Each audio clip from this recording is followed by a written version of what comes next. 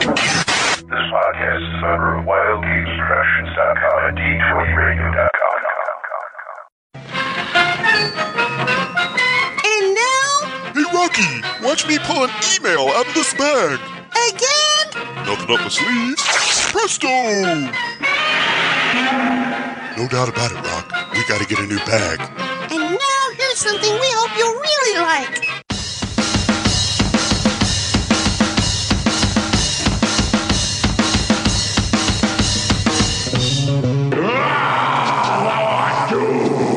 Release the princess or prepare for wizardly combat. I want to show you a trick Mother showed me when you weren't around.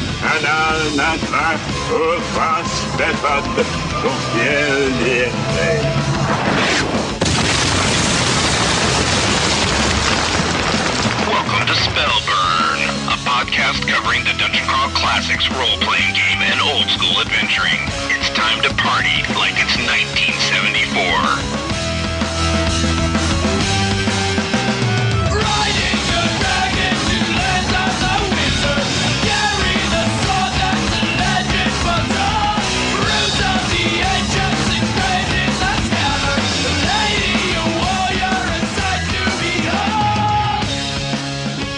This week on Spellburn, we have perhaps the most important guests we've ever had on the show.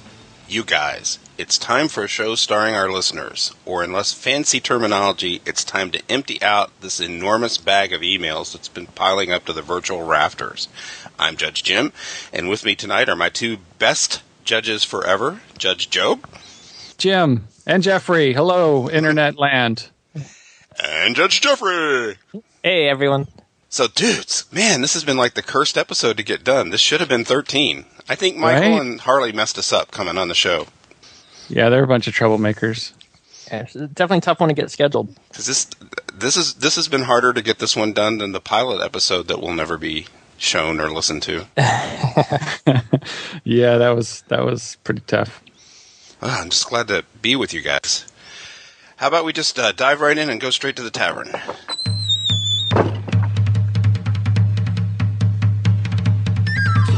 And the first rule of bartending is this. GBTB. Go beyond the book. Go beyond the book. What do you have? Heineken. F that. Tavern Talk. So, what did we do in gaming the past 2 weeks? Yeah. Right, exactly. Well, for me, it's more writing. So I've been writing the monster alphabet nonstop for 2 weeks and not sleeping or eating, just drinking coffee. So I'm going to get some gaming in before our next episode here, though. So I've got some guys coming over to play another adventure I'm working on. So it should be fun. I'll have some news to report back next week. You got the Dungeon Alphabet, and then they put the cover for your DCC module online, right?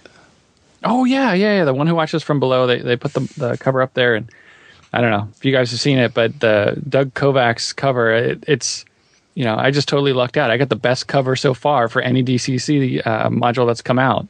It was an awesome looking cover. I mean, it definitely wasn't a great looking cover. I mean, I saw the pencils at Gen Con at Doug's booth, and the pencils were awesome, but the color and just the painted version, wow.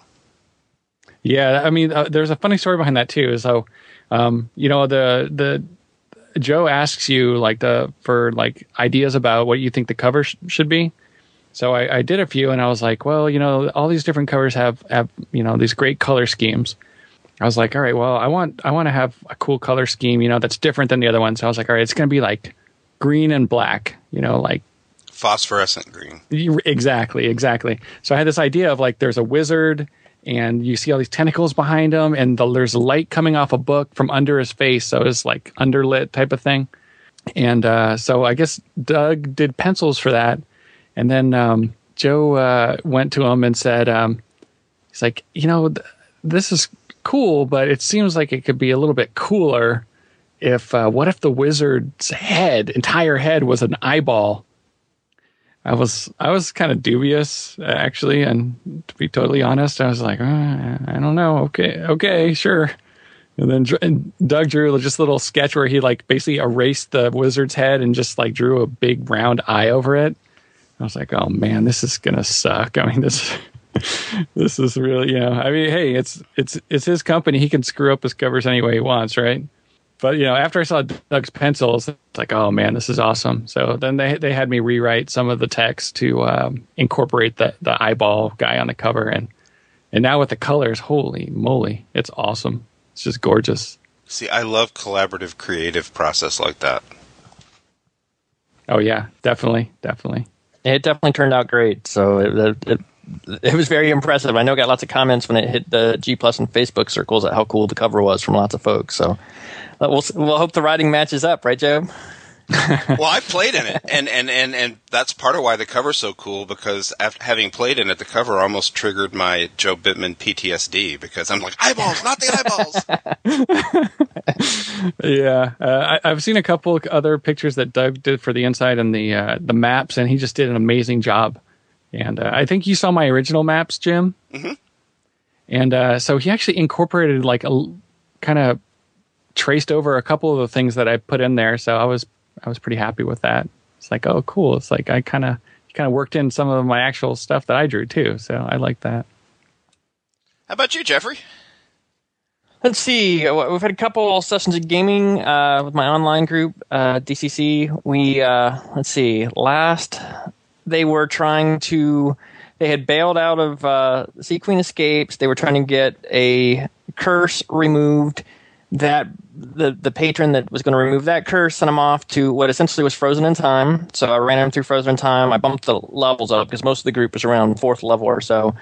So I bumped up the stats of a lot of the critters and stuff like that. And I think Frozen in Time, that went really well.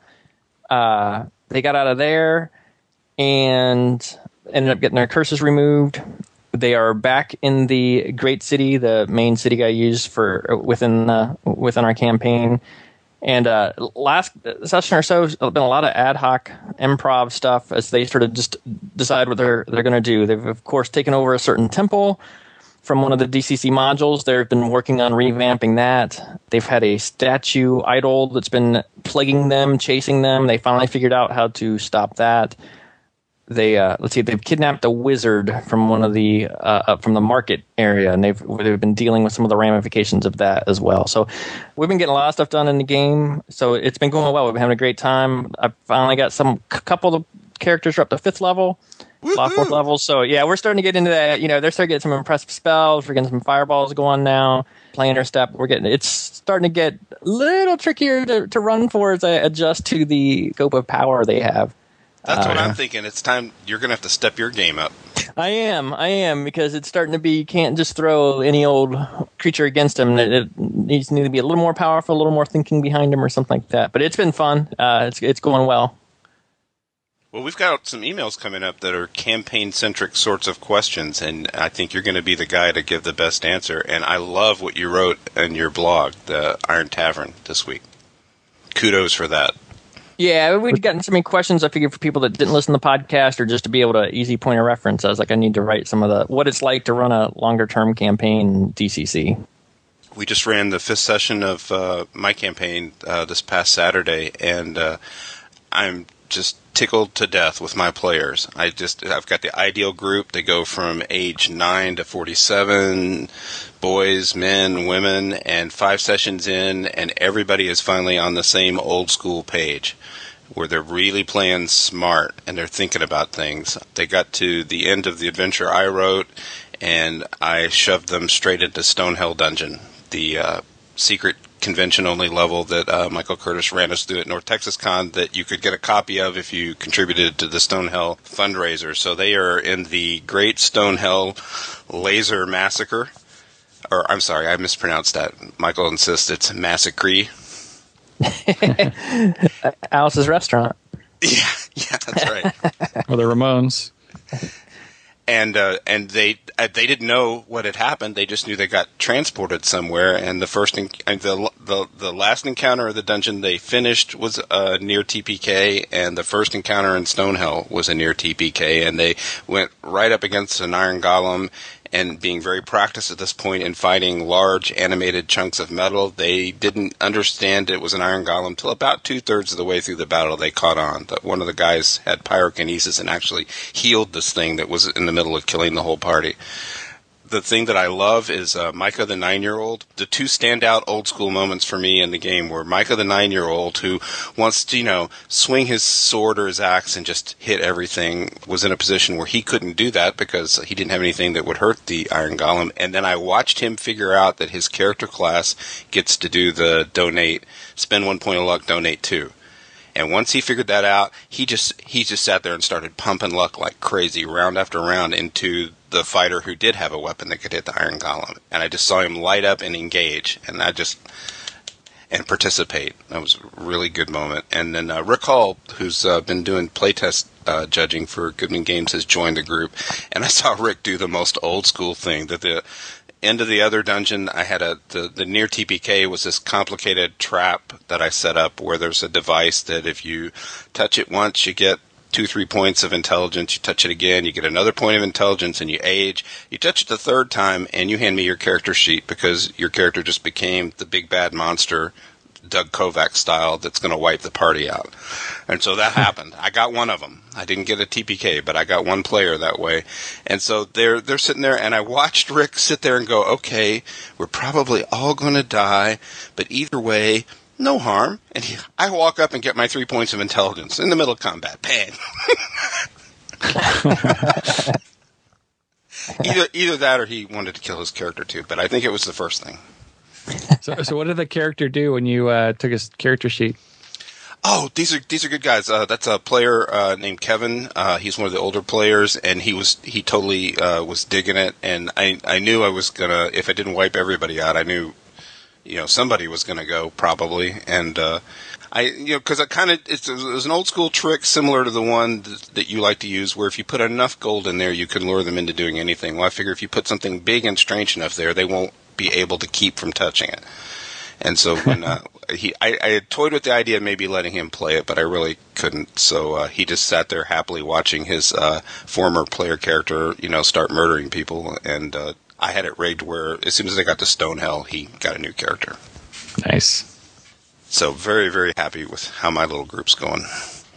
That's cool. That's good. Well, how about we summon some emails?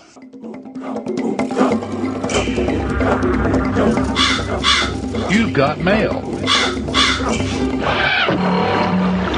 Message for you, son. Summon email.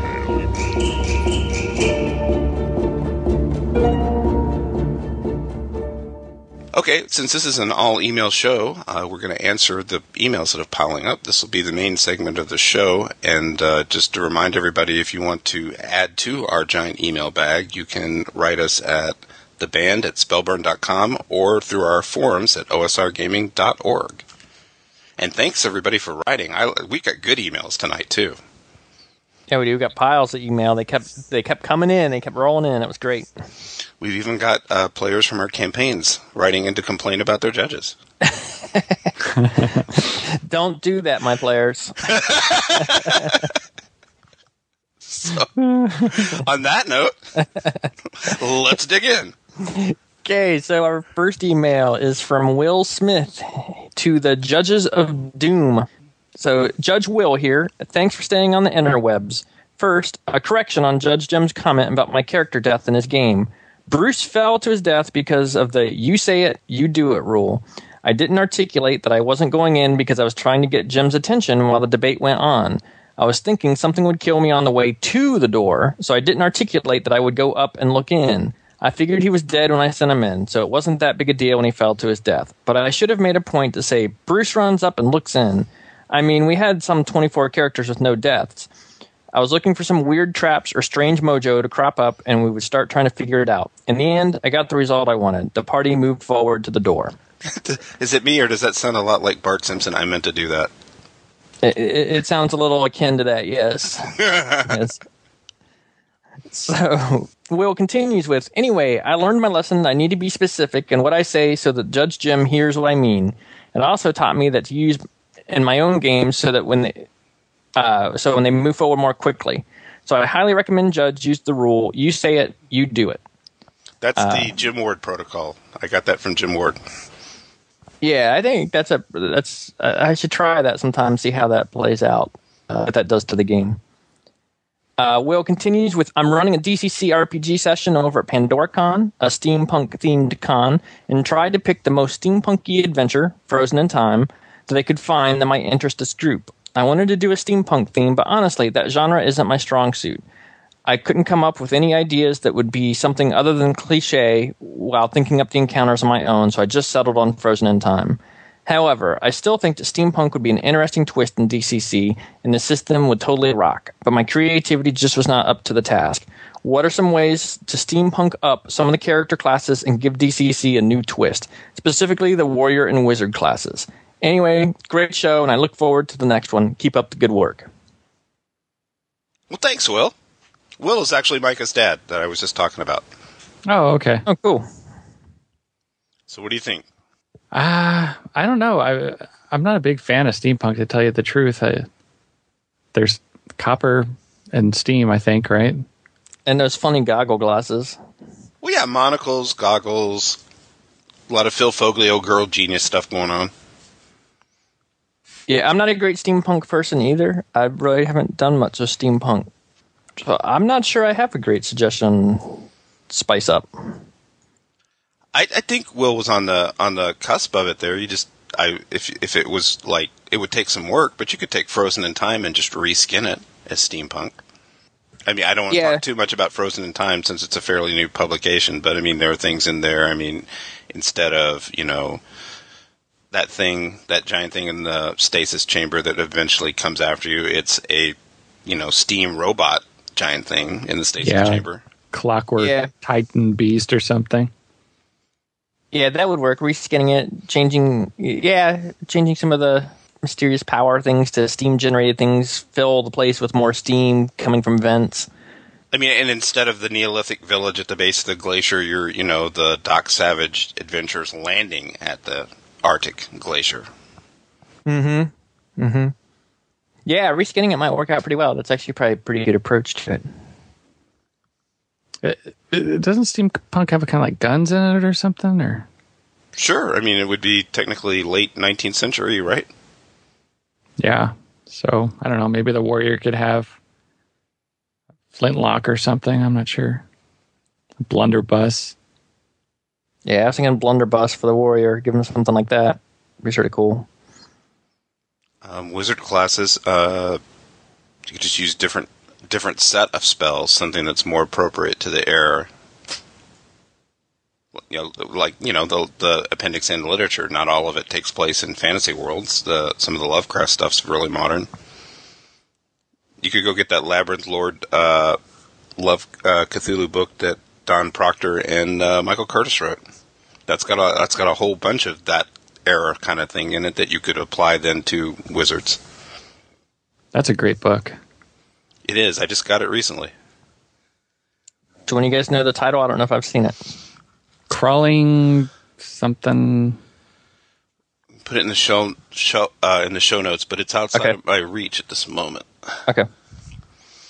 But I know it's on the shelf right now at Gateway Games because I bought the second to last copy. So we'll go buy the last copy. It's cool. And we can link to it in the show notes too, so folks can see what we're talking about. Okay, next email. Yeah, sorry we weren't more help, Will. Yeah. Well, we were help. I'm sorry, it's not steampunk, but it's close enough. I just thought Scott Mathis just came out with the Transylvania Adventures for DCC RPG, and that's that same era as steampunk, and there are certainly steampunk elements in what Scott Mathis wrote, and along with some magic.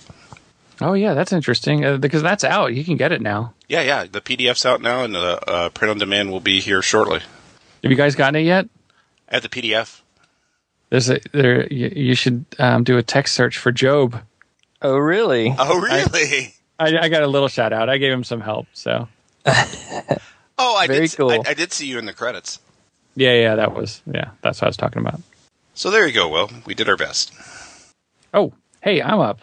And it's our old pal, DM Kojo. Hi, guys. I have a few questions about clerics after listening to episode number 10. Number 1, Do clerics randomly roll their initial spells like wizards? We should probably just hit these as we go on since there's so many of them. Yeah, that's good for this one.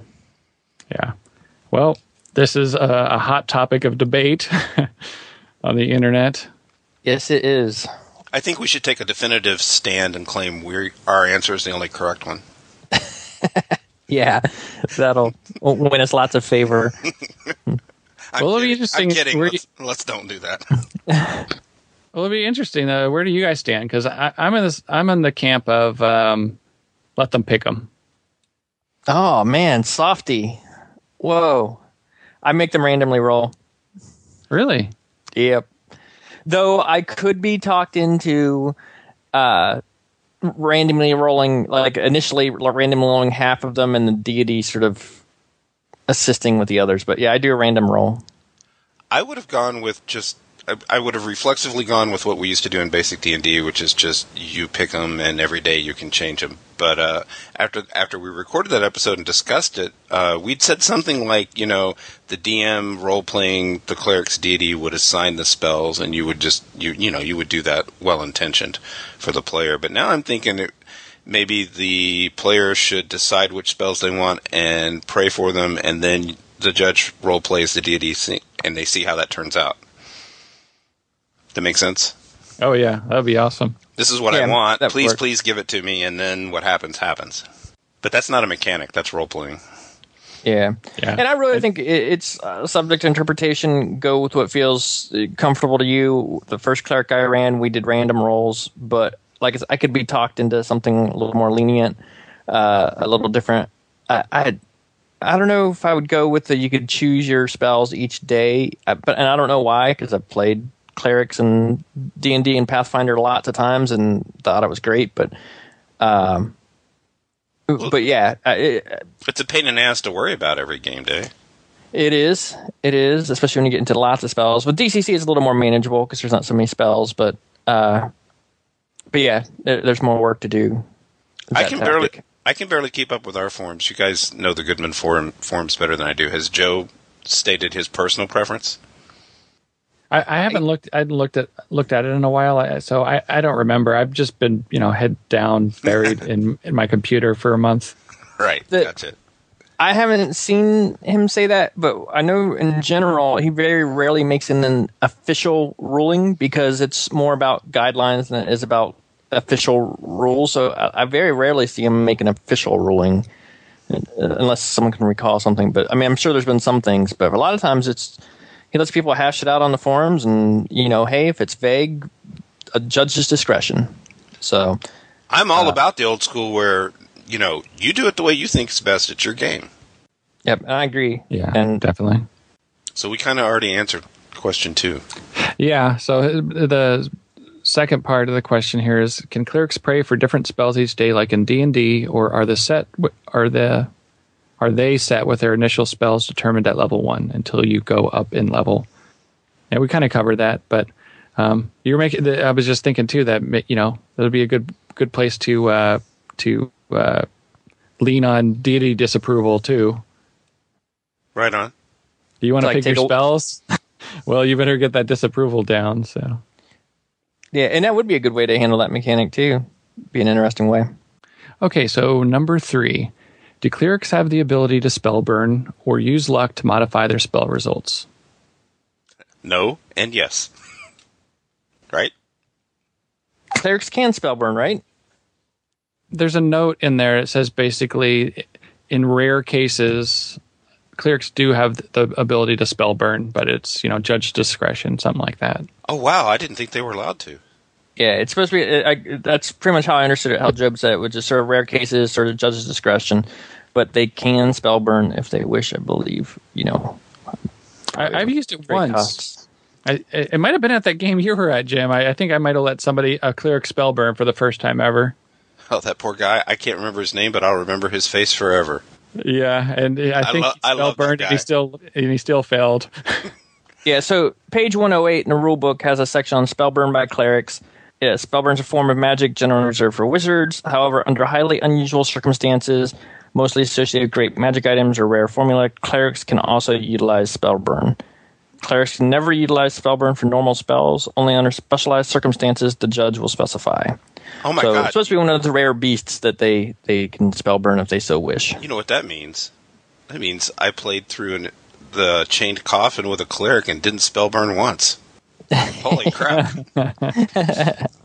Yeah, see, in the last little closing statement, that when a cleric does utilize Spellburn, it invariably involves ritualized behavior associated with the rites of his deity. So, it might be some, I don't know, calling forth a deity or something of not normal note. But yeah, the option's there. Can't just chop off part of your ear like a wizard would do.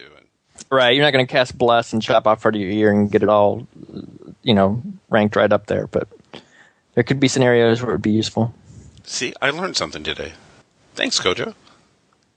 Okay, so number 4. Can clerics modify their turn unholy or lay on hands rolls using luck? I allowed a cleric to modify their turn unholy near the end of Sailors of the Starless Sea, and it turned the tide significantly and avoided a TPK. But was I ruling this correctly? I did do that in the Chain Coffin. And I would let a cleric burn luck on turn unholy or lay on hands if it was me running. Yeah, me too. It's a roll, and sometimes luck is supposed to turn the whole tide of the game pretty quickly, so I wouldn't feel bad at all if I allowed them to burn luck and it caused them to avoid a TPK. I'll get them next time. So, DM Kojo, you were ruling that correctly, I believe. Okay, yeah, and he closes with, also, I agree with you that it would be nice if the deities were given a little bit more description and some guidelines to their powers and abilities they can grant PCs. Thanks, and keep up the good work, DM Kojo. Thanks, Kojo. Thanks, Kojo. Thanks for writing in. I think he writes another one later on here, so. Yeah, we've got another one coming. We'll be hearing from him soon. So, listeners, if you're not fully Kojo'd up, stay tuned. All right, our next email is from DM. I game with this guy, and I can't pronounce his name. How pathetic is that? DM Brynar, but I know him as, a.k.a. Doc Mindwiped. And he writes, Dear Judges Jeffrey, Job, and Jim, or should that be 3J? I have recently started to listen to your podcast, and I have to say you guys sound very passionate about it, and it does sound like it's a game that I might enjoy. Unfortunately, I just can't get my head around the D20 system, minimalized or not.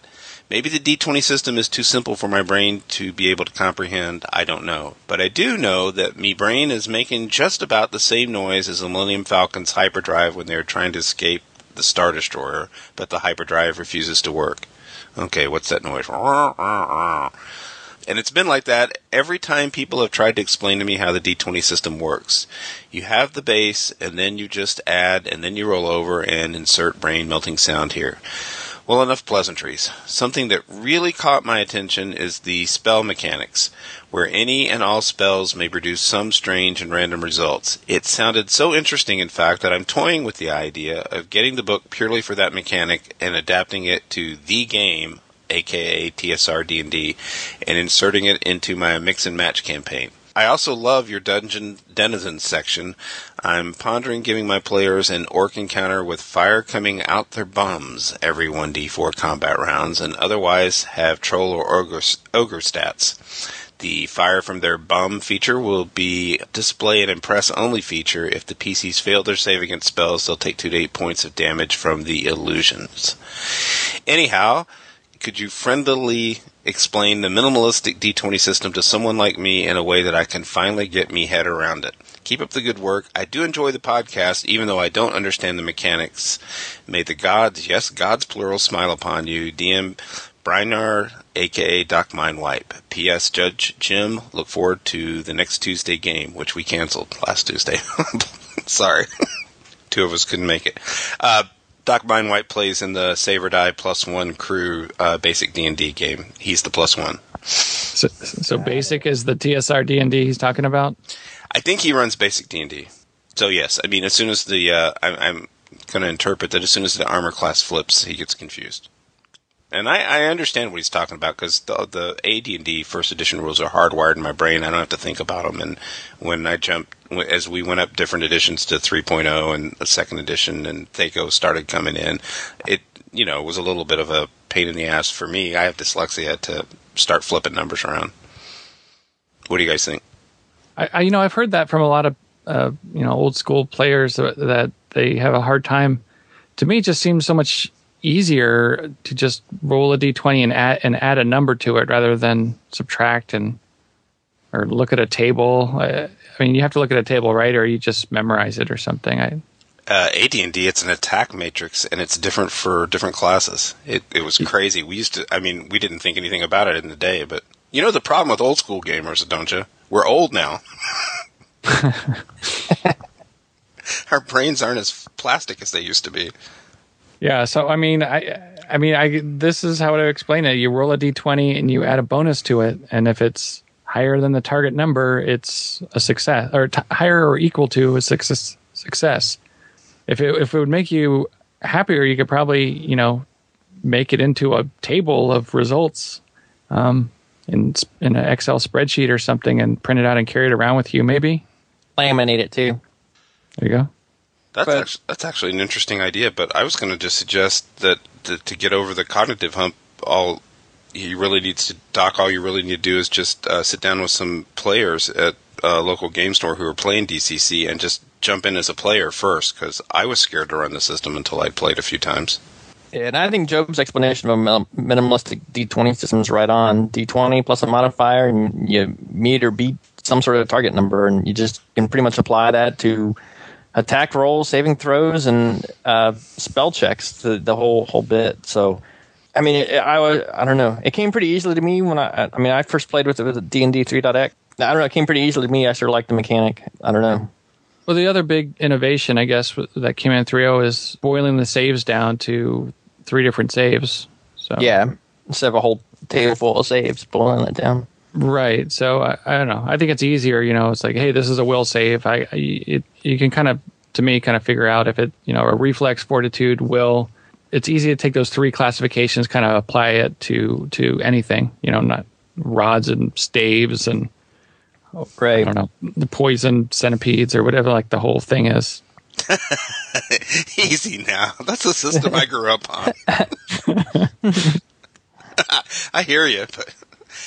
I since I was there through the whole transition, except where they tweaked it, it's the same math.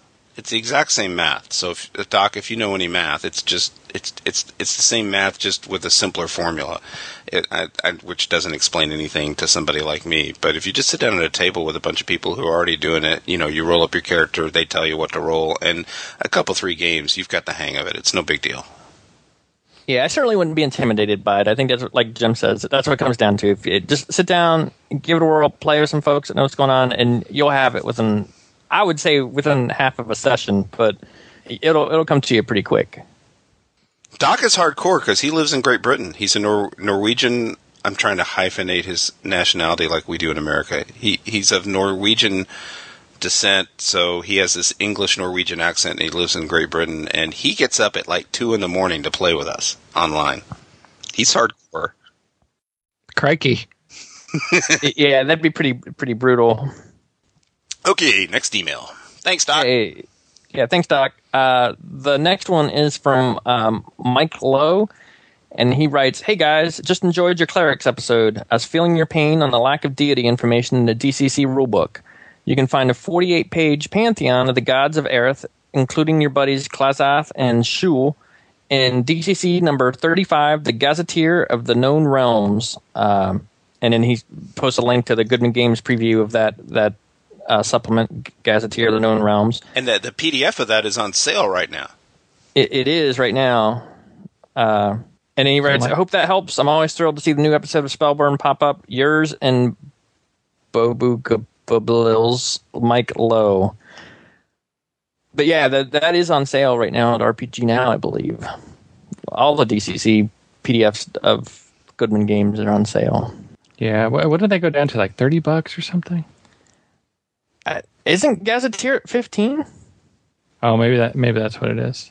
I think it's. I think normally, sure. Yeah, I think normally it was 30. Yeah, yes, that sounds right. But I think it's at 15 right now on sale. Of course, depending on when we post this, it may or may not. I don't know how long the sale lasts. And Mike, because I have all of our listener emails in front of me, stay tuned. We're about to read an email that will give you another answer too. Yeah, I've been trying to get the Gazetteer of the Known Realms on eBay forever, and I always get outbid. Oh, me too.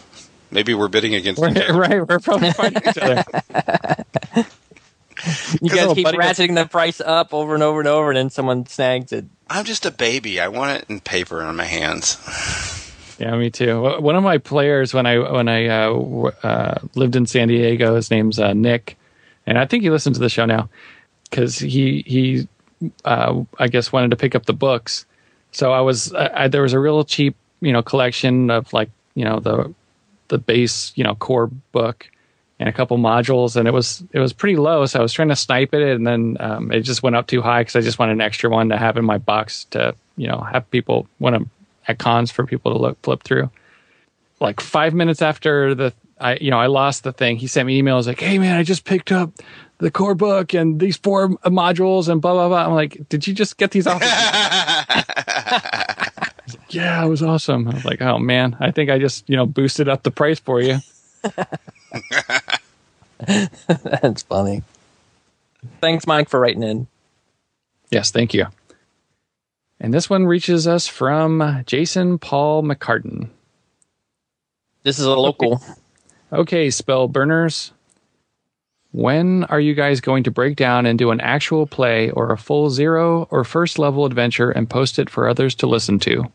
I'm talking about having the 3 Js be players in a game ran by one of the upper management minions of the Dark One himself or some other victim chosen at random. Apart from the fact that I think this would be hilarious to listen to, I think it would also pull together a lot of stuff that you've talked about over the past episodes and act as a tutorial for those who want to switch to running DCC instead of other games, as well as get an idea of what makes the game just fun to play. It's also a hell of a marketing piece to promote the game as well.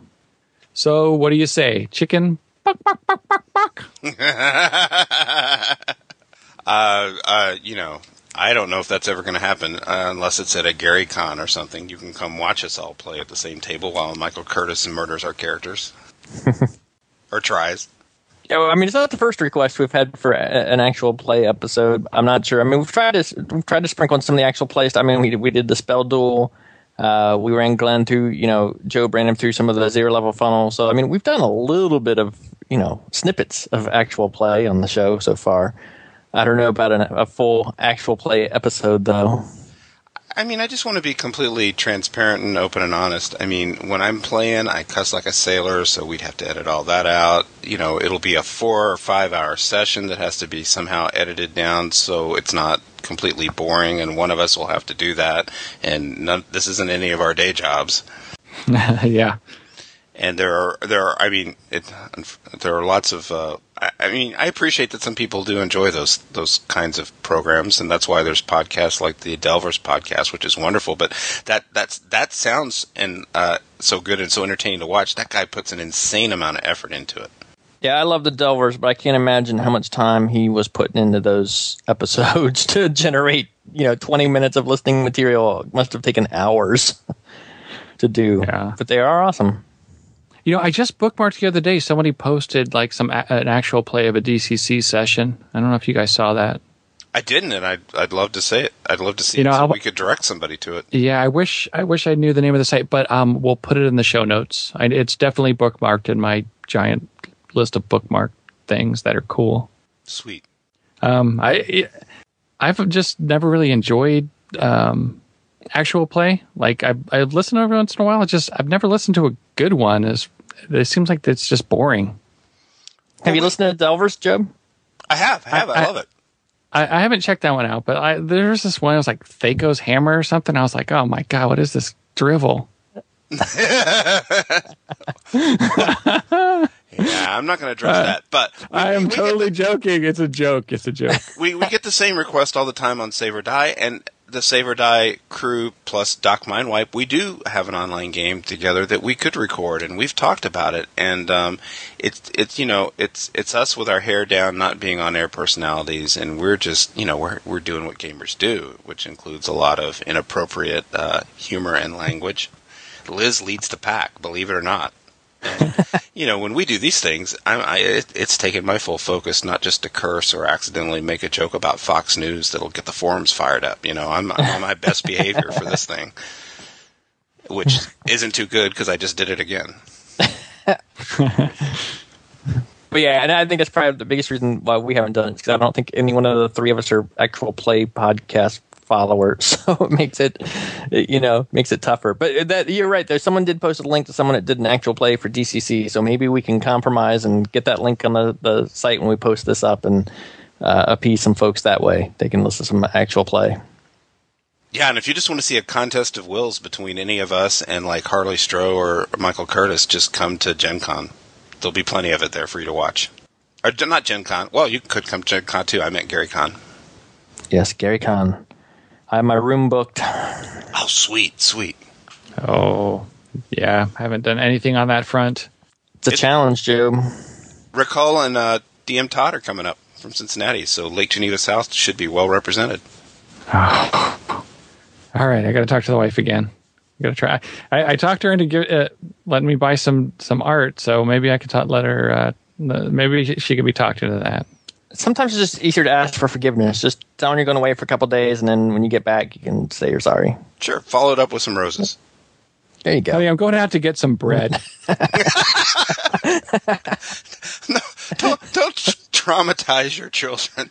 Daddy went for cigarettes, and we haven't seen him for a week.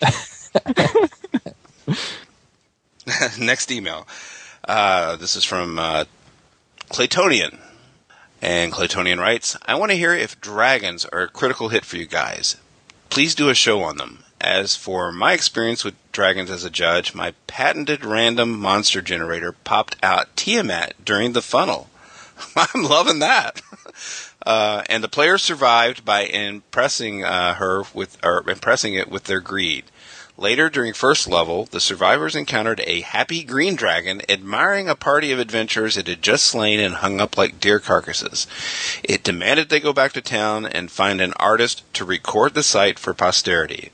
They kind of failed, but the wizard agreed to the dragon's odd pact that, should said wizard become a time traveler, he will be bound to finally bring an artist back in time. I mean, I'm liking how this guy runs his game. Nobody considered fighting any of these dragons, so sadly, I have never had the chance to have a dragon fight in DCC, Claytonian. There are no dragons in my DCC campaign currently, so I'm going to throw it to you guys. Well, we've talked about dragons in the past, and I think when we had the show with Glenn, if people can made it that far into that episode, and I think dragons are a critical hit. I mean, I think they're really great. They're all unique, and I'm not sure that we could do an entire show on them, but I don't know. What do you think, Jeffrey? My players, if you don't want to know how I do things, you might want to just mute this part and not listen to it.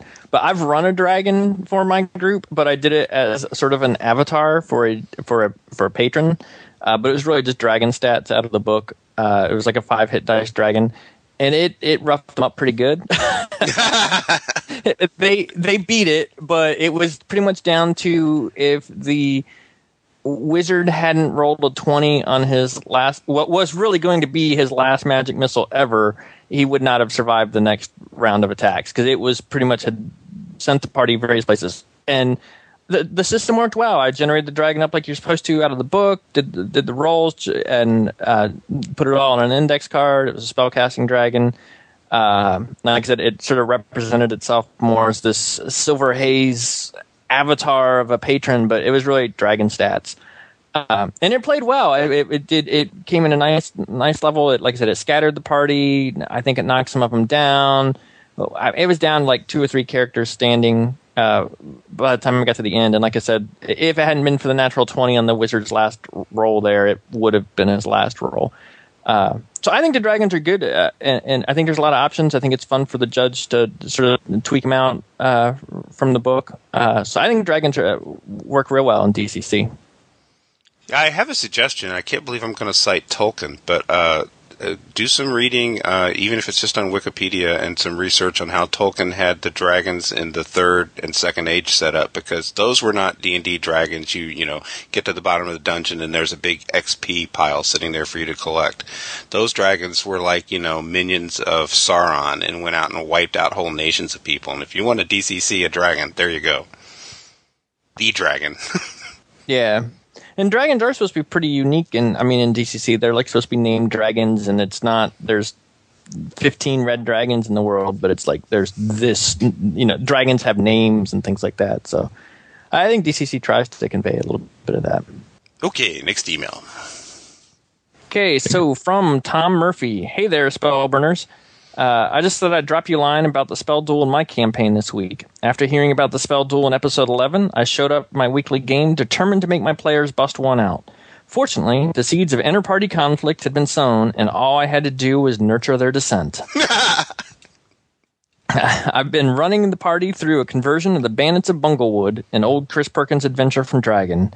The base premise is that a party of kobolds packing PC levels have been attacking people on the roads, and the party is sent to deal with them. The twist is, no one who is attacked will admit to being totaled by kobolds, so they always claim it was something else. My party heard conflicting reports on the identity of bandits and instantly thought doppelgangers. This turned out to be perfect, because now they suspect each other. A few meaningless notes exchanged between me and the suspect player built a case against the party thief. Soon enough, the party cleric wanted to throw down to exterminate the doppelganger in their midst. What ensued was a great spell duel, cleric versus thief, one side invoking the divine powers of an immortal deity, the other reading off a bevy of scrolls trying desperately to counter. When the inevitable phlogiston disturbance hit, it was music to my evil DM ears. Needless to say, a great time was had by all, even if the cleric did kill a thief for no good reason, then sheepishly had to recover the body. All in all, I have to sing the praises of the spell duel system, and of course, your podcast for putting me onto it. Well, Tom, thank you for sending us that spell duel report. Didn't we offer a contest or a prize or something for the first guy that did that? It's so hard to remember. I think we did. I think so. Job, what do we got in the prize bag?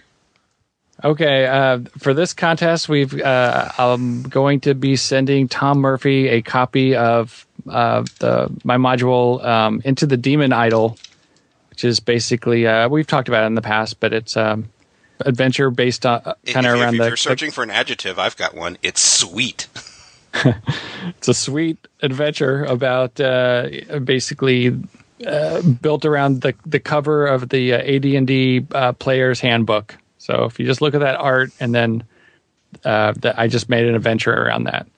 So we'll be contacting you via email, Tom, and I'll get that off in the mail to you this week.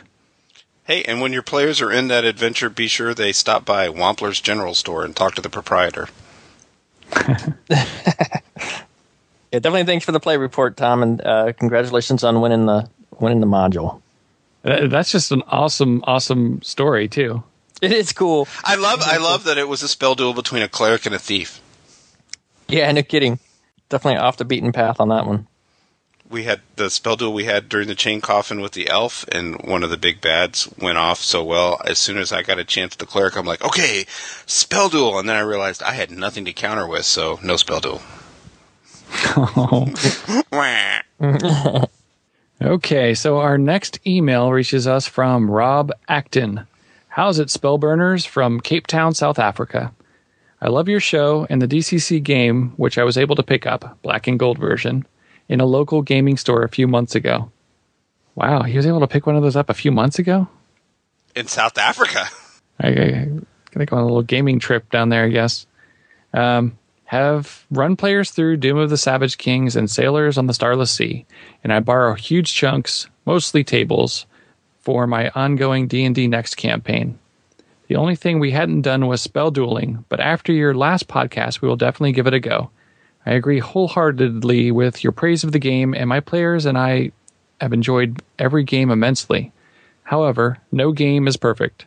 Would you allow me to voice a negative comment without detracting from my love of the system? No, let's just go on to the next email. All right, I guess I'll finish it. So he writes, while the game obviously channels Appendix N sources, particularly Moorcock, isn't that in some ways a limiting factor? To invoke those old classic sources, the system imports much of the flavor of that literature into its rule system. In other words, fluff is more inseparable from crunch. This is fine for players like me who thrive on the ideas like magic should be dangerous and dark, and gods are capricious. But what about the large number of players who have different sensibilities and want a game system flexible enough to cope with their particular brand of game? Does this not limit the game system in terms the size of its potential audience and its longevity? Since we started playing DCC, it has definitely sent one of my players off to start an adventure reading Moorcock and Zelazny.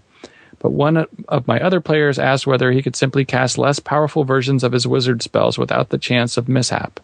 They probably represent two clearly demarcated sections of the RPG game market. Don't you think a great game like this should pitch itself at both sections? Or would it lose too much of its character and charm if it did? Thanks for your entertaining and helpful show.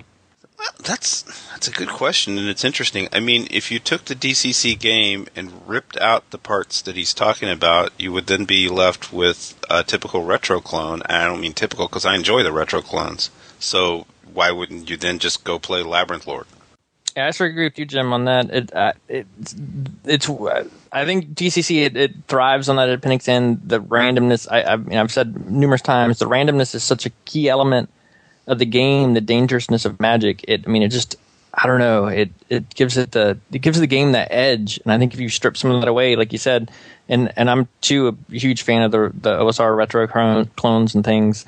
But if I want a planar game, less randomness, more, then I'm probably going to pick up Labyrinth Lord or Swords and Wizardry or basic D&D or something like that to play. So I don't know if the game needs to. I don't think the game needs to cater to all.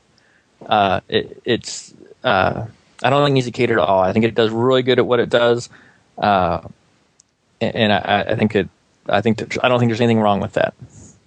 I'm a big believer in why choose between cake and pie. Why not have both? Because DM Todd out of Gateway Games this Saturday is running us through our third session of Expedition to the Barrier Peaks, which is first edition AD&D, and it's the system I grew up on, and I go out there and play, and I love the holy crap out of it. And the next week after that, I'll be playing DCC.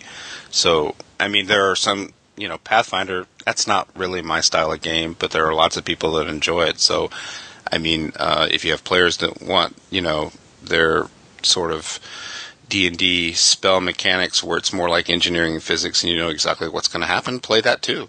Why not? Yeah, and there's plenty of games out there that already serve the market of the player that doesn't want the mishaps. There's the original versions of D&D or editions. There's all the clones that are out there that are great, and so I mean I don't think that limits. Joseph Goodwin isn't limiting his market by kind of going to this new place. I think he's really expanding it because there's no one's really filled this niche yet. I don't think. I mean, it's different. Some people don't like it. I'd say give it a try. I mean, my son, I ran DCC for him. He doesn't like it. He doesn't like the randomness, and that's his statement. He's like, I want my spell to do what I want my spell to do. So I respect that. And when I run games for him, we tend to do, something like Swords and Wizardry or Labyrinth Lord or something like that, just because he's commented he likes his spells that way. But my online group, they all love the randomness. I mean, it makes it fun for everybody. So it's, adapt to your players and try to find the happy medium between them. I mean, Jim, you could probably speak better on this, but, listening to, reading emails from DM Kojo and talking to other people and reading forum posts, it seemed like, there's a lot of people who've played D&D for, decades, love the game, and but DCC, it kind of is like taking the same, the thing that the people love about the game and kind of breathing new life into it, Well, absolutely. I mean, that's why the three of us are doing this podcast, and we're different age groups and came into different D&D at different times. But there's just something about the not knowing. I mean, when I was describing what's going on in my campaign, I'm running my little homebrew skunkworks system I'm working on that uses DCC RPG game mechanics, and the thing that was very exciting for the players was bashing on something and not knowing what it was. I mean, they enjoyed accidentally healing the Iron Golem. Oh wait, we can't do that. And that was the thing when it was all new. When I was very young and it was all new, and even though it was in the rule books, I like to talk about the spell mechanics are in there in black and white, and they do certain things. We didn't understand the game. And it was always something crazy happening that bit us in the ass. And I think the genius of what Joe's done is build that into a rule set, build that into it, and that's so. It's part nostalgia and part I'd forgotten I enjoy this. For me, I mean, I'm a card carrying control freak. I love an AD&D game. I mean, DM Todd's running us through Expedition to Berry Peaks, and he's doing his best to kill us and wipe us out. And not with me as a Magic user on watch. It's not happening. I know those rules. So I like it that way, and I like it the DCC way. And I guess that was my suggestion, was just go enjoy both. I think you're up, Pops. Thanks. From Joel, he says, Patrons, after hearing about Spellburn on Save or Die, you're welcome, I decided to check it out, and I'm really enjoying it so far. Each of you bring a lot of enthusiasm for DCC, which is fun to hear. You each mentioned the ongoing DCC campaigns you play in, so I must ask, how does an ongoing DCC campaign differ from another old-school campaign? DCC seems like a lot of fun for a one-shot, but what does it offer for the long term? How would you compare and contrast your DCC campaigns to, say, basic D&D or AD&D? Hoping to avoid patron taint, Joel. Hey, sort of segued into that by accident. Yes, we did. Jeffrey, you're the man on point. You've got an ongoing campaign that's over a year old now, right? I do. It's over a year old. We started playing back in like early August, I think, of last year. So yeah, we're a little over a year old.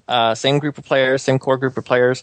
And the biggest thing I can say is, as the judge, just sort of expect the unexpected. There's not much mapping it out. I think DCC works great for a long-range campaign, but just don't go into it thinking you're going to know the whole story arc from first level to 10th level, because too many things changed because of the randomness. You've got patrons getting mad. You've got disapprovals causing side quests.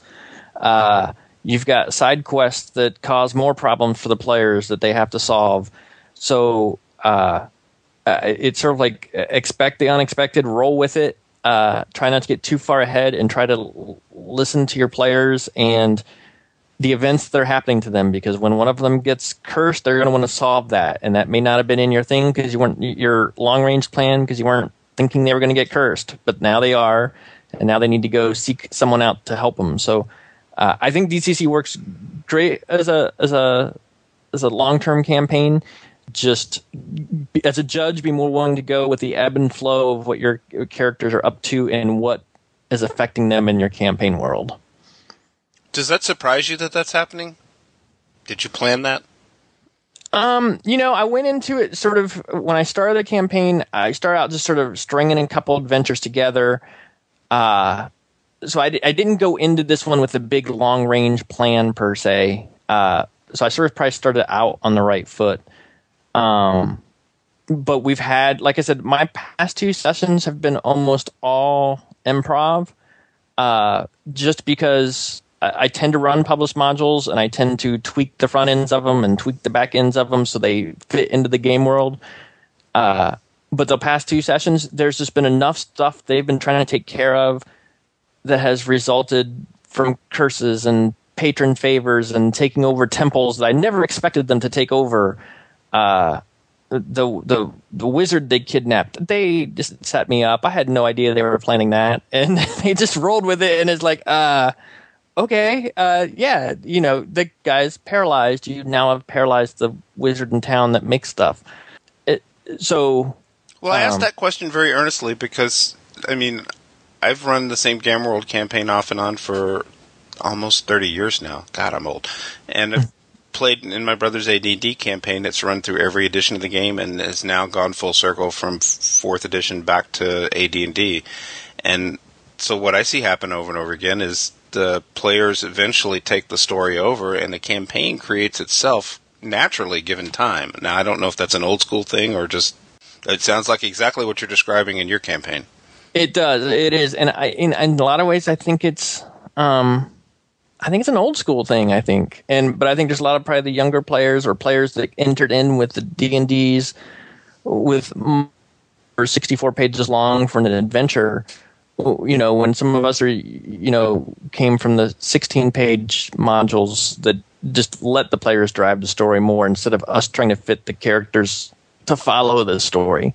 So I think it's more of an old school thing. It sounds very much like your campaigns where they've evolved over time and the players and characters have driven the story as opposed to this overreaching arc. What do you think, Joe? I agree with everything you said. Did you have your headphones off during that?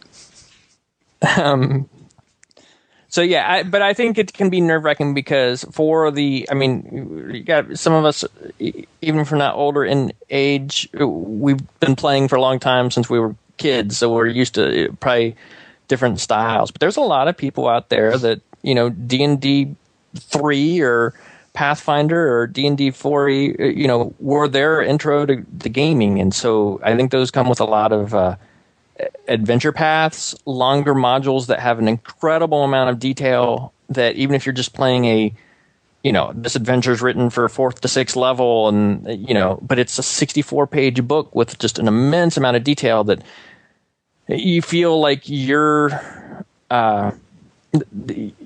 molding to the story more so than your players and characters are driving the story. And I think that's just a perception that some people, there's a whole group of people out there that haven't seeing this, letting the characters truly drive the story, and they get uncomfortable if you go into something not knowing how this is supposed to look over the next 6 levels. It's a whole other topic, and I don't want to go off on a tangent, but I think that's a situation that's been created over time. I mean, because I know from reading John Peterson's book, they initially, Gary Gygax and original TSR, poo-pooed the idea of published modules. Way back, basic D&D. And then they saw the light, and then they went, oh, wait a minute, this is how we keep making money out of the system, is we keep doing modules and on and on and on until it turned into, WotC and Splat books. And, to play 4th edition, you've got to have 3 foot of your shelf full of books. So that's a situation that's engendered some of the style of play you're talking about. Yeah. Buy it all off the shelf and it should all string together. That's where Judges Guild came from, right? I mean, they were putting out the adventures that TSR didn't want to. Initially, you're right. So that's interesting. But as far as DCC goes, I mean, you're not having any trouble creating a long campaign. A year is a good run for a campaign. Yeah, no, I haven't had any trouble at all. In fact, a lot of ways DCC keeps it interesting because it throws in those monkey wrenches that, because of the way that dice fell on some random table somewhere, now we've got a new problem to solve that I wasn't even expecting. So it keeps it fresh for me. I don't feel quite as much pressure to try to plan this out way far ahead. It's more, I only need to stay like a half step ahead of the party. And sometimes not even that much. It's, roll with it on the fly. But so to me as a judge, it makes it, I don't know, keeps it fresh and fun for me too, even over the course of a year, just because things are taking me for loops that I didn't know. It's an old school judge trick to just pretend to have something to run for your players. And if you've got a good enough poker face, you just sit behind the screen as though you've got something planned, and then listen to what your players say. And what they they'll paranoid up an adventure for you to run right in front of your eyes. Yeah, and that's very true. My last session was real close to that. As they, as I started, I was literally half step ahead. In fact, my last session was based a lot of a Twitter conversation I saw 2 of my players having the afternoon of the game, and I'm thinking, I could whip that together real quick. and then boom, next thing you know, we've got half the session covered with what I picked up off of a Twitter conversation. Oh, there you go. That's perfect. Nice. I've lost track of where we are in the emails. I think it's me, and I got Kojo'd again. I think it's my turn, though, isn't it? I go after Jim. Oh, sorry. Okay, never mind. If you really wanted to be Kojo'd again, though, you can. If you want to ruin my joke, it's fine. You go. So I'll rain on Job's parade. And this one again is DM Kojo, who writes, "Greetings, Spellburners of Mighty Deeds. As you know, my gaming group switched from 2nd edition AD&D to DCC RPG a few months ago. The results have been fantastic. We've run several funnels, and the group is having a blast. One player wrote his own funnel, and so I got to be a player for the first time since 1989. It was a ton of fun, and 2 of my characters actually survived. Woohoo! Since we started playing, 4 of my players have purchased a core book. One of my players, who has yet to try DCC RPG, came over last night to check out the book and discuss the rules. He liked the sounds of the game, but expressed concern that by starting out with a group of 0-level characters, he would not feel as connected with his characters later on. This was also my concern with the funnel initially, but what we have found is that players are even more attached to their characters at the end of the funnel. I believe this is because you take them from nothing to something, and their journey is very perilous. This seems to create a strong bond between player and PC, and it is fun to see the character take shape over the course of the funnel. Burn on. Well, Kojo, if it makes you feel any better, I felt exactly the same way as you and your player when I first heard of the character funnel. Myself, I'm like, I don't want to play a bunch of level zeros. What's the point of that? Yeah, that was my initial reaction too. I was like, I'm never going to play this. Yep, that was my reaction too. When they first did the quick start rules, the free RPG thing, I'm all like, that's stupid. Why would I want to do 0 levels and not build my character? So I thought the same thing initially too. But right, exactly. But then I actually played a funnel, and I found out you become amazingly attached to your characters, and they actually have probably stronger attachment than the ones I craft over and build just perfect and write my backstory. It's just because they like Kojo says in the email, they've survived this perilous journey, and now they have experiences that form the character. And even if it's the one with the worst stats out of the group, you've bonded to this character, and you feel much more in touch with them. That's been my experience, and seems to be the experiences of the players I've run for. So it happened to me quick. I love to play wizards and magic users, and I didn't roll any level zeros that were going to ever be that. So the first character I got attached to was a dwarf gong farmer who critted the holy hell out of a beastman in Sailor of Starlit Seas with his shovel or whatever he had. And as soon as he pulled off that crit, I'm like, there's my dude. And I was playing the hell out of him until he got killed, but that's another story. But I got attached to that guy as soon as that happened. I would just tell your player to shut up and sit down and play it. It's not like the funnel takes that much time. I mean, it's a couple nights, 1 night session. Yeah, 1 or 2 nights usually for the ones I've run. Yeah, throw a couple of beers in the deal. Whatever you do to get him to play, because he'll get hooked. Yeah. And speaking of hooks, am I up for the next email? No, I think I'm up. I'm just trying to steal your email, man. Yeah, I'm trying to ruin your joke. Because this comes from John Hook. Hi, guys. Yes, I am the author of the upcoming Age of Cthulhu Volume 8, Starfall Over the Plateau of Leng. And I also wrote Age of Cthulhu Volume 7, The Timeless Sands of India. My request to have you guys give a demo of how to create and populate a mini dungeon crawl scenario is fueled by my need to learn how to do it so I can write something for Joseph Goodman for a small DCC thing. So what do I do when I don't know what I'm doing? I go to those I perceive as experts and try to employ their help. Oh, so secretly, of course. LOL. Thanks, guys, John. Well, I think Joe listens to the show sometimes. Should we have read this on the air? I'm trying to understand. Did John just ask us to write an adventure for him so he could submit it to Joe? Yeah, I think so. I'm going to just guess he's kidding, or I am. One of us is. That's a lot of work to do on air, when we kind of just do this for free. But I mean, I thought about this. I read this email and I thought about it. I mean, I know there are listeners that I'm trying to figure out if I'm trapped by my perceptions, because when we started D&D, you sat down with a piece of graph paper and just, when you're kids, you just block out a bunch of rooms, and everybody's first one is just a kill zoo, where you go from room to room and there's a different monster and you kill it. You know what I'm saying? Did you guys do that in the beginning? Oh, yeah. Yeah, it was called Deities and Demigods, usually. So he's not asking that question, but, I mean, we can give him some design advice on what to do, what we do. I mean, you've got a published adventure coming out. I'm working on one. I just wrote a whole module for my players that will never see the light of day unless something weird happens. We can give some general design advice. I mean, what do you start with? You start with a plot hook and a theme.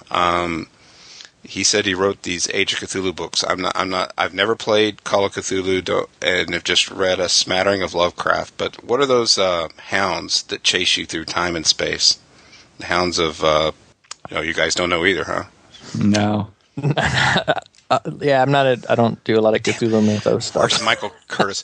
It's basically, if you're a human being and you travel through time, these hounds sniff you out and they will run your butts down through every dimension you flee through. And they're hounds that can only turn on angles. So if you're in a perfectly round room, they can't come in your dimension and get you. So there's a hook for a whole dungeon right there. You just go, okay, the dungeon is I'll do this like it was a Call of Cthulhu adventure. The dungeon is and you steal stuff from everywhere. So the dungeon is like a cabinet that the player characters have told a MacGuffin item they have to get is in the cabinet. They step in the cabinet. The cabinet's like the TARDIS. It's a whole nother dimension, and every room is round, and these things are chasing you through the dungeon. And it becomes like the inverse of a normal dungeon, where the hallways are safe and the rooms are dangerous. You create a situation where the players have to hide out in the rooms and chance the hallways because these interdimensional wolves are chasing them. There's a whole thing you can just sit down with that Labyrinth Lord book we were just talking about, full of Labyrinth Lord Cthulhu monsters, and start popping them in. There's a whole dungeon idea right there for free. Sounds like a pretty good one, too. I mean, how'd you start with? Yeah. Your dungeon that's coming out now was the mystery map winner. How did you conceive of that? Well, since it was the contest, they gave you like the beginning of a map and the picture of one beast. It was like half a map. Yeah, well, yeah, I guess. But I mean, one good way to start off is to come up with some kind of random element. You could use a bunch of different books, possibly the Dungeon Alphabet, though, for, just coming up with a really random thing. And you might be better off with like the Tome of Adventure Design. And just generate a couple random elements and then just start from there and just build on in your head, some way to tie these things together. And, that's how a lot of the stuff works for me. The other thing I do is I read a lot of adventures, and I just try to think of things that haven't been done before, and try to work that into an adventure. So like you guys know that I've got what did they end up calling it? Glibcario's Gambit is coming out, I think, this year. The cat lady cover. Yeah, the cat cover. So that one was this whole idea I've had for a while I got from, I don't know, like Memento or Pulp Fiction or something. It's very convoluted. So it's just a concept of telling a story in a different way that had been thinking of and been wanting to write. I actually pitched it to Wizards of the Coast like 3 times, and they kind of like, well, maybe, well, and then they ended up not, wanting that one. And I knew I was going to be able to use it eventually, so luckily, Joseph picked up on that. But yeah, so just come up with the concept of trying to do something different, since there's 40 years of adventures out there. You don't want to be just another Also Ran. And 100 years of Appendix N literature. I mean, go read through some of that and steal everything you can. I mean, it's funny because Michael Curtis and I talk a lot, and Michael's very well read in that Appendix N literature, and I'm just starting to get to some of it. So we're having a conversation where he's talking about, Robert E. Howard and Ashton Clark Smith, and I'm talking about Jack Kirby comics and, post-apocalyptic movies from the 70s. And we're pulling stuff from everywhere. Nice. So steal like a crazy. Steal it, take it, twist it, turn it into something else. What do you think, Jeffrey? I mean, your guys' ideas are all great.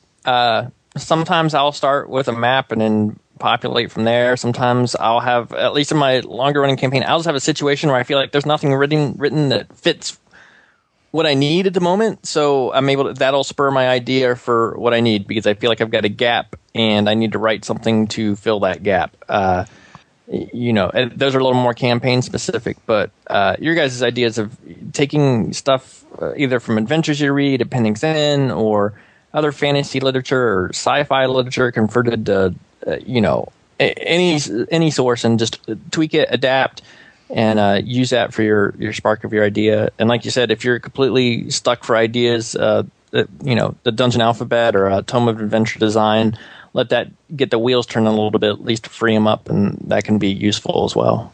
So that's a pretty good bolus of advice there. Yeah, and John, we want to cut. Additional ideas by Jim Wampler as stolen from Doctor Who. Okay. Job, you're up next. I'm just messing with you, man. Sorry. Holy cow. All right, I'm going to give this a shot. Our next email is from Bjorn Angerfors, who says, "Greetings, Spellburners. I just finished listening to episode 10 again, second time around, and I thought I'd send you a link to the wonderfully old-school supplement Petty Gods. Since you complained about the relatively short list of deities in the rulebook," hey, that was all Job, "and the sad lack of information on said deities. Petty Gods came about through a collaborative project in the OSR community, so the stats presented in it are for Labyrinth Lord and old school D&D, but if any stats are needed in a DCC game, they should not be that hard to make up or convert on the fly. A lot of the gods presented in it are just great for that DCC feel, and the art is in many cases fantastic, and in a free product no less." And then he gives us a link, which we'll put in the show notes. "Hope you like it as much as I do. Keep up the good work, guys. Judge Angerfors, also known as Bjorn Angerfors from Sweden." I actually own this. I got it as soon as it came out, and he's right. It's an awesome little book full of petty deities, petty gods. DM Glenn did much of the art in it. Oh, he did? Oh, cool. Okay. Yeah, I've seen it before, too. So another source for deities for your DCC game. The Gazetteer of the Known Realms is a very earnest set of deities, and the Petty Gods ones are really old school and kind of Judge's Guildian. So he's right, it's very DCC. That sounds right up my alley. Yeah, that's definitely worth a look. Well, thanks, Angerforce. Yes, thank you. I'm sure people will appreciate that when we get the link up on the site. So the next email is from Chris Hook, and he writes, "Hey, Spellburners. Been listening to and enjoying the podcast. You got yourselves a second-generation DCC convert and me. You converted DM Kojo, and he introduced me to DCC, and I love it. Keep up the good work. I'd be interested to hear about how you run your campaigns in DCC and how you've seen others run them. The published adventures are awesome on their own, but I'm wondering how best to turn them into a coherent campaign rather than just a series of one-offs. Do you mostly use published adventures, or do you use a lot of your own material? Any tips for connecting the adventures to each other? And are you using a published campaign setting or homegrown? How sandboxy, is that a word, are your campaigns? It seems like DCC encourages a lot of player-driven quest-forward adventures, which I love, but I'd like some tips on keeping that manageable. Looking forward to the next episode, Judge Hook." That's the whole Hook family writing in tonight. It is. Lots of hooks tonight. Plot hooks and people named Hook. Well, we've kind of talked about this, but I'm trying to think of what else that we could say to it. I mean, my campaign that is only 5 sessions old is entirely homegrown, and I made it up, although, as I shared at the top of the show, I'm appropriating stuff from Stonehill Dungeon and other sources. That campaign's not old enough yet to have to worry about, linking things together. Yeah, and for me, I started, for campaign setting, I'm not really using a published campaign setting, but I am merging pieces from different places. Again, my players, if you don't want to see the magic behind the scenes, go ahead and mute. But I started my campaign with Perils of the Sunken City, the Purple Sorcerer product, which right away gave me a big city, which was pretty much left to my whim to populate and do as I saw fit, along with a very interesting travel mechanism which was initially going to allow me an easy way to drop in adventures without there's a real easy way to transport from place to place in the Sunken City type stuff. So I liked that because it let me drop different modules in different ways, which I've used to my advantage. So I started with that, and that's all I had. And then I needed to populate the city more, and I was short on time, so I borrowed Punjar from the DCC line, and the great city that I call the great city is actually Punjar. and I use its government structure and boroughs and wards and things like that. And then I needed to expand a little more because I needed an adventure set in the mountains because I was going to run Sepultura the Mountain God from Purple Duck Games.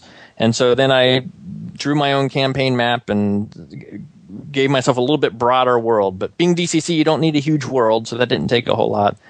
And from there, I've just fit things in as I needed. So I'm sort of more of a homebrewed campaign setting, but borrowing liberally from published sources to give me the highlights that I need. Can I share an observation of what I know from what you've told us about your campaign that is helping link those adventures together? Yes. You've got recurring villains. I do have that occur at times, yes. That does help. And you're probably right. That's probably actually a good example of what does help tie disparate adventures together. So you could take a published DCC adventure and give the bad guy a trapdoor to fall through, or just do it organically like you did with the priests in that temple. Yes. And there's various ways I've done that. Let's see, a priest in one temple put a bounty out on the party thought they were done with the temple. The priest put a bounty out on their head, which turned into a whole side trek in and of itself. I had an idol that the party stole some stuff from, and then the idol tracked them down and continued to pursue after them. A lot of the patrons are able to tie things across multiple adventures. Sometimes a patron wants something that's inside the adventure that I'm going to be running, and so that sort of gives the overall feel the patron sort of drive some of the things as well. So yeah, some of that helps take those one-off adventures and give it more of a cohesive feel across all of them. So that's worked well for me too. As far as sandboxy, I'm using published adventures, but I really try to listen to the players and at the very least tie that published adventure into something the players are after. Maybe they're looking for a new spell or a new artifact or a new way to do something. So there's no reason that can't exist in whatever adventure I might be wanting to run, and just swap out some treasure in there with this item that, they're sort of looking for. And then that helps give some cohesiveness to it as well, I think. If the campaign is any length of time old, your wizards have picked up some spell corruption, and that's a good way to link the campaign elements because they're always going to jump at a chance to get rid of their corruptions. Yep, getting rid of corruptions. Patrons are so powerful too. You can always play with your characters through patrons, either because they pissed a patron off or because they're trying to gain favor back with a patron. There's a lot of ways to use patrons to help tie things together across adventures too. Yeah, as you guys know, I kind of do more one-shots. I don't know if you guys saw this, but a while back, Eric Tenkar's Tavern did a little contest of where the contest was to link together all the DCC modules with some kind of story. And so there's a bunch. That contest.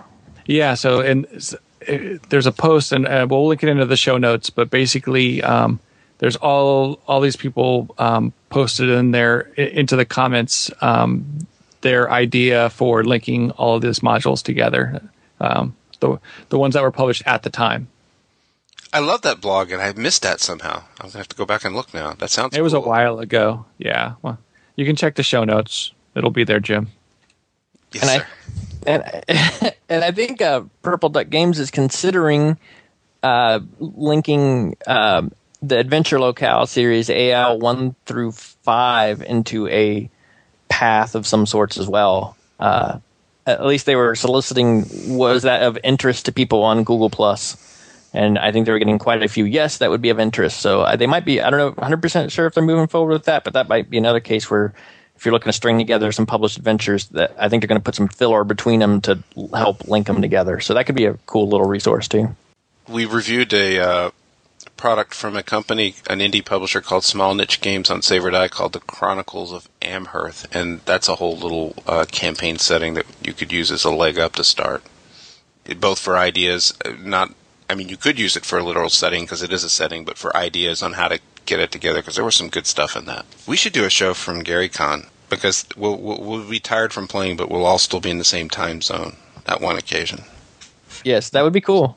Well, that is the bottom of the email bag for the moment, correct? That is the bottom of the bag for the moment. So, thank you, listeners, for providing us with an entire show. Yes, definitely. We love to get the emails and lots of good questions this time too. It was fun going through them. Oh yeah, I had a blast. So that'll wrap it up for this episode. And remember, never split the party unless the party has already split. Bye, everybody. Thanks for listening. See you, everyone.